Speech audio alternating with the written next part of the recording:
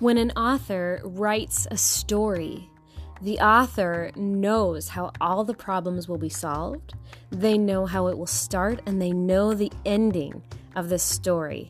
And so all of the twists and turns that you go through, remember that in the author's mind, they know how it's all going to come out.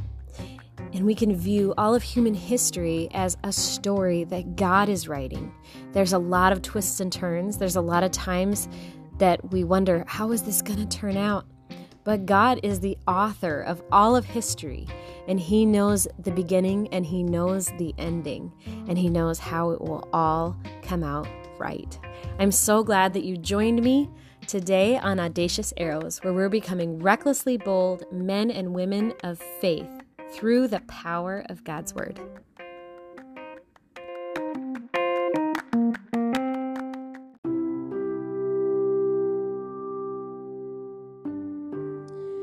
Well, we're at the point in the story of Joseph where kind of all the loose ends are going to get wrapped up. Joseph has revealed himself to his brothers. Hey, I'm your brother that you thought was dead, and here I am still alive, and I'm second in command in Egypt, and I'm going to make sure that everyone survives this famine. So that's already happened, and now all that's left to do is basically get the family, the rest of the family, to Egypt, where they will be well provided for. So if you remember in our last chapter that we read, Pharaoh had sent wagons along with Joseph's brothers, and they were going back to get Jacob, also known as Israel, and all of the wives and children and all of their stuff, and bring it back to Egypt. The whole family is going to move to Egypt. Now, if you're at all familiar with the Bible, you might be thinking, wait a minute, this doesn't seem like a good idea, because I know that at some point, these people are going to become slaves of Pharaoh in Egypt, and then Moses is going to come, and there's going to be all the 10 plagues and the Exodus and all that stuff. And if you're thinking that, in some ways you're correct. That is going to happen. It's going to happen in the future, but that's 215 years after this story. So that is a little bit further in the future. Right now, at this point, things are looking good for Jacob and his whole family. The current Pharaoh, remember, Pharaoh isn't a name, it's a title. It's kind of like saying the current king of Egypt. The current Pharaoh likes them. He likes Joseph. Joseph is his second in command, and they're going to have this whole family settle in the land of Goshen, which is a great place, according to our story, according to the Bible text, to live. So things are looking good for them. Much later on in the future, there's going to come a different Pharaoh that doesn't remember Joseph and that doesn't view the Israelites favorably. So things are going to change in the future, but for now, in this story, things are looking good. And we're going to talk about that a little bit more after we read this passage. There's 3 words and phrases that I think would be helpful to understand before we read it. At one point, Jacob is going to be told that Joseph's hand shall close your eyes. And you might think, well, what on earth does that mean? Why would Joseph's hand close his father's eyes? They're talking about when Jacob dies. Basically, when you die, the person that's going to close your eyes after you die is your son, Joseph. So when somebody dies, if their eyes are open, it can be a little uncomfortable. So usually someone will come along and they will close their eyes so it looks like the dead person is sleeping more. And so that's what they're talking about. Basically, when you die, you're going to be with your son Joseph. We're going to hear the word sojourn or sojourners, and that means a temporary stay somewhere. So a little bit more than just a vacation, but if you go to live somewhere temporarily, say you go live somewhere for a summer, you're sojourning in that place. And so we're going to hear that word and the word sojourners a few times. And then we're also going to hear about how the shepherds are an abomination to the Egyptians. Now, the Egyptians, they had shepherds too. They had lots of livestock. But there was something, and the Bible doesn't tell us what it was. I'm guessing if you studied Egyptian culture, you could find out more about this. But there was something about foreign shepherds that went against the Egyptian, maybe their religion or their beliefs. And so they didn't associate with foreign shepherds for whatever reason. And there's some good reasons why that matters in our story, and we're going to talk about that after we read our passage. We're going to start in Genesis chapter 46 today, and we're going to read all the way through chapter 46 and into chapter 47 a little bit. So if you don't have your Bible along, I would encourage you to read this later. If you do have your Bible, open up with me. And forgive me, there are a lot of names in here, and I am sure that I don't say them all correctly. But you can bear with me in love as we get through the list of names. All right, let's dig in. Here we go.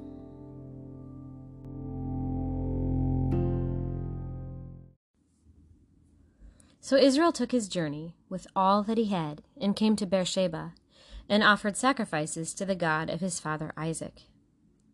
And God spoke to Israel in visions of the night and said, "Jacob, Jacob." And he said, "Here am I."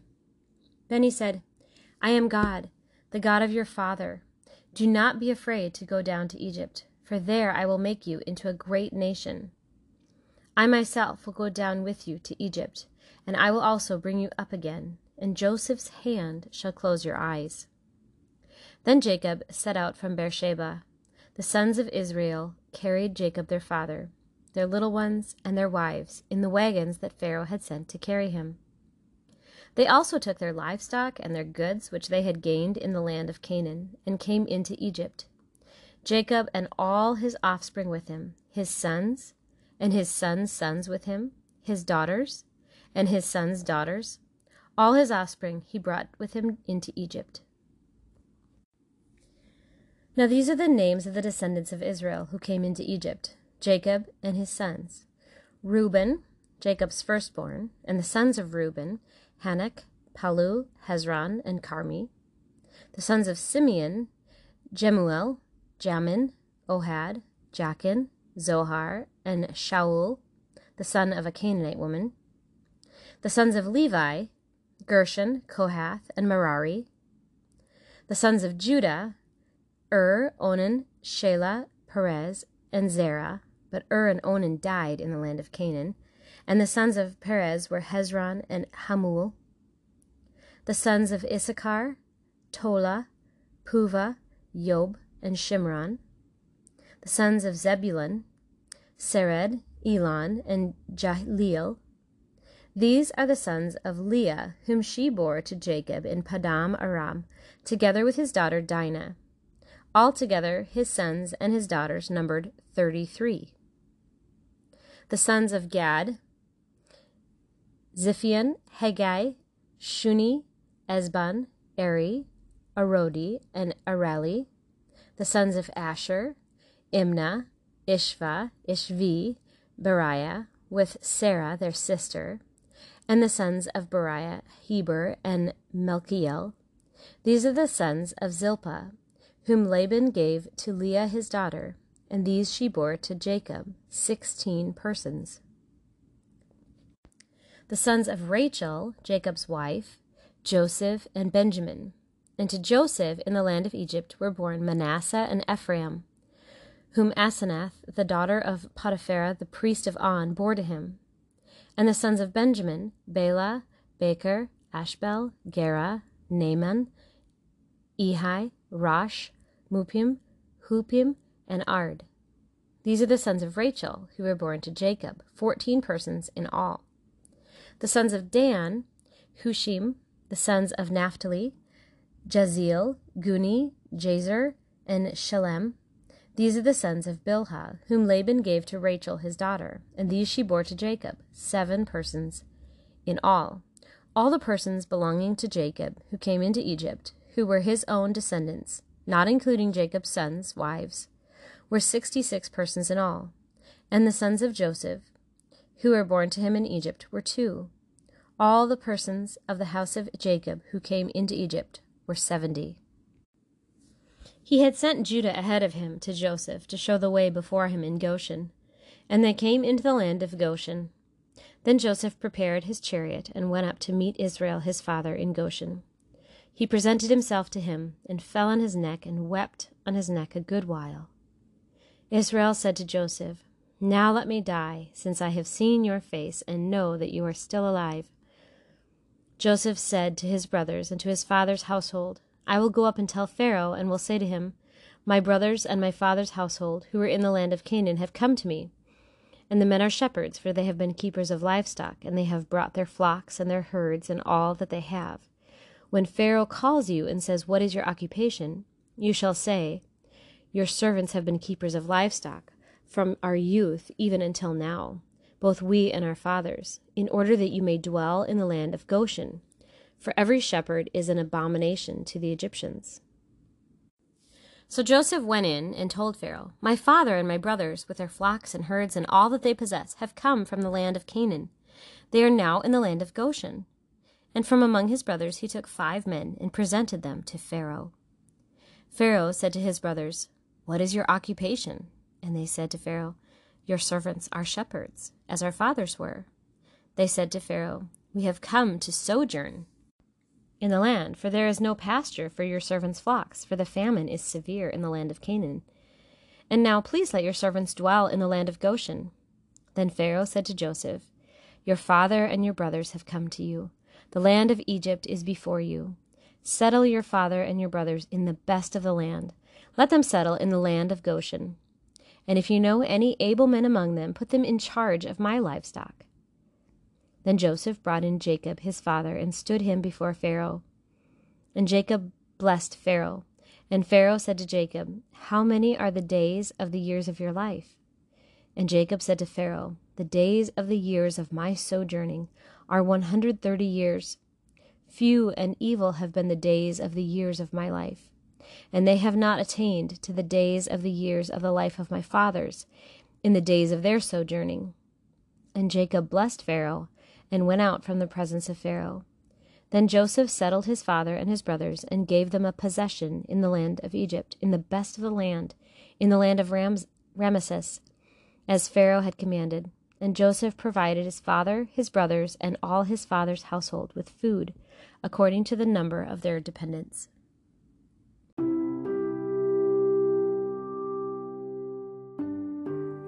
All right, well, let's talk about what this chapter means.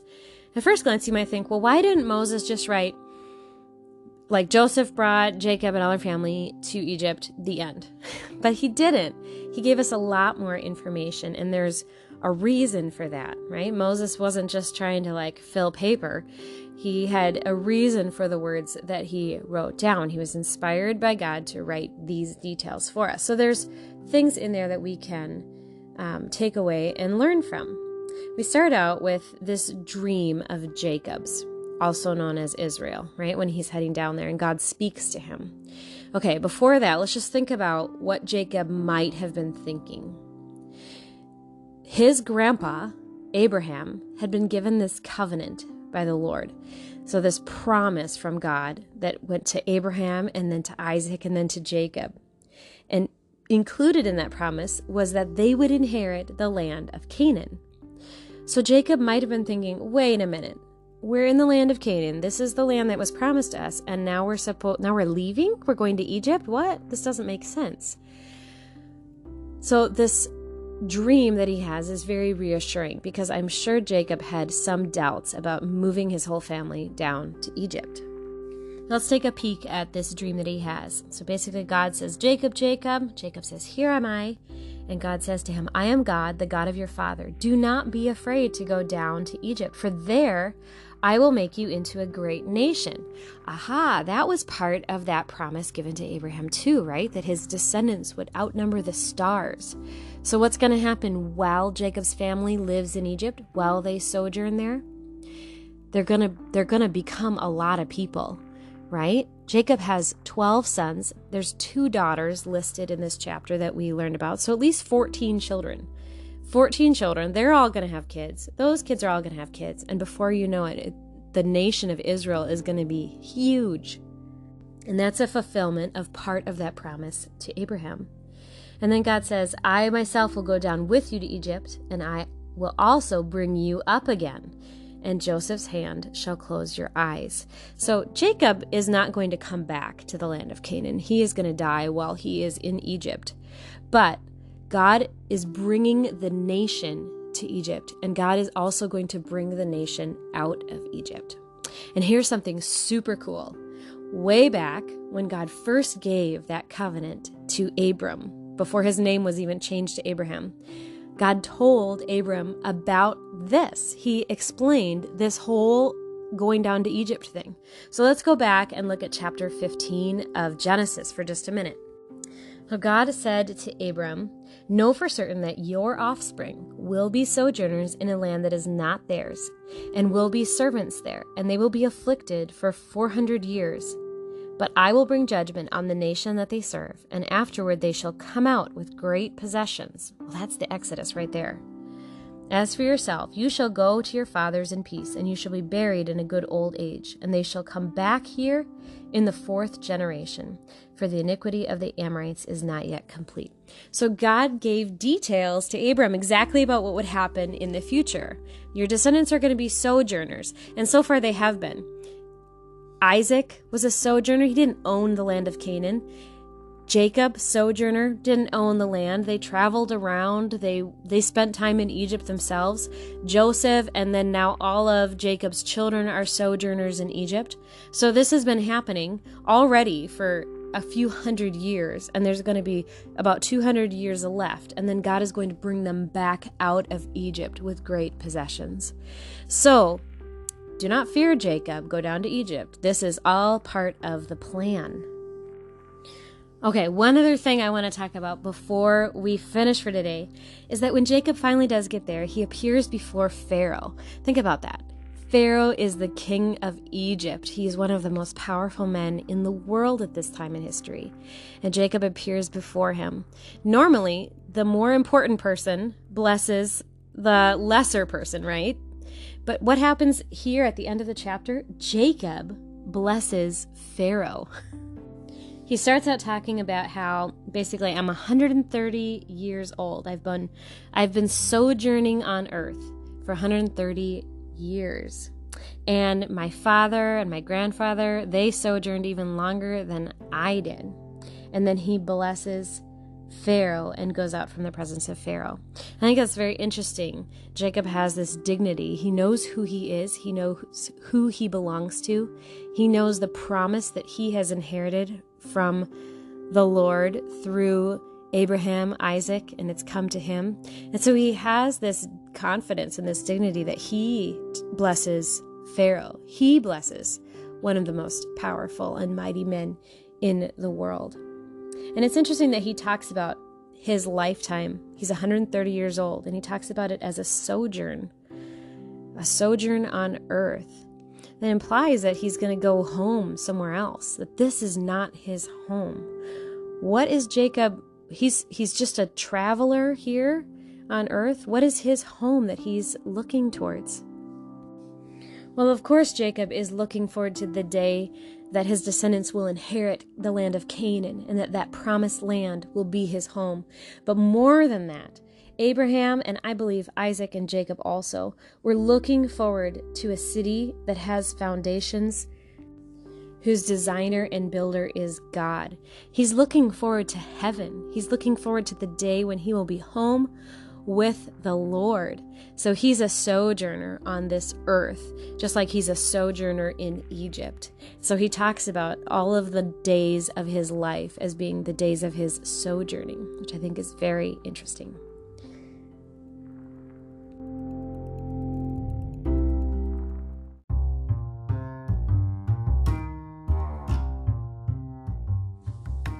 Well, it's a new week with a new memory verse. This week is James chapter 4, verses 13 and 14.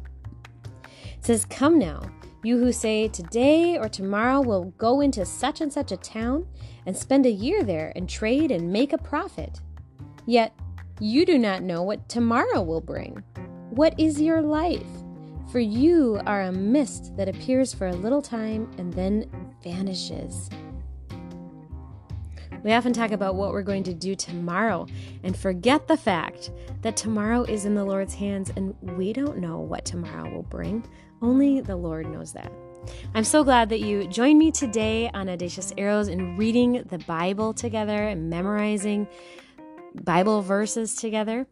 We'll see you next time.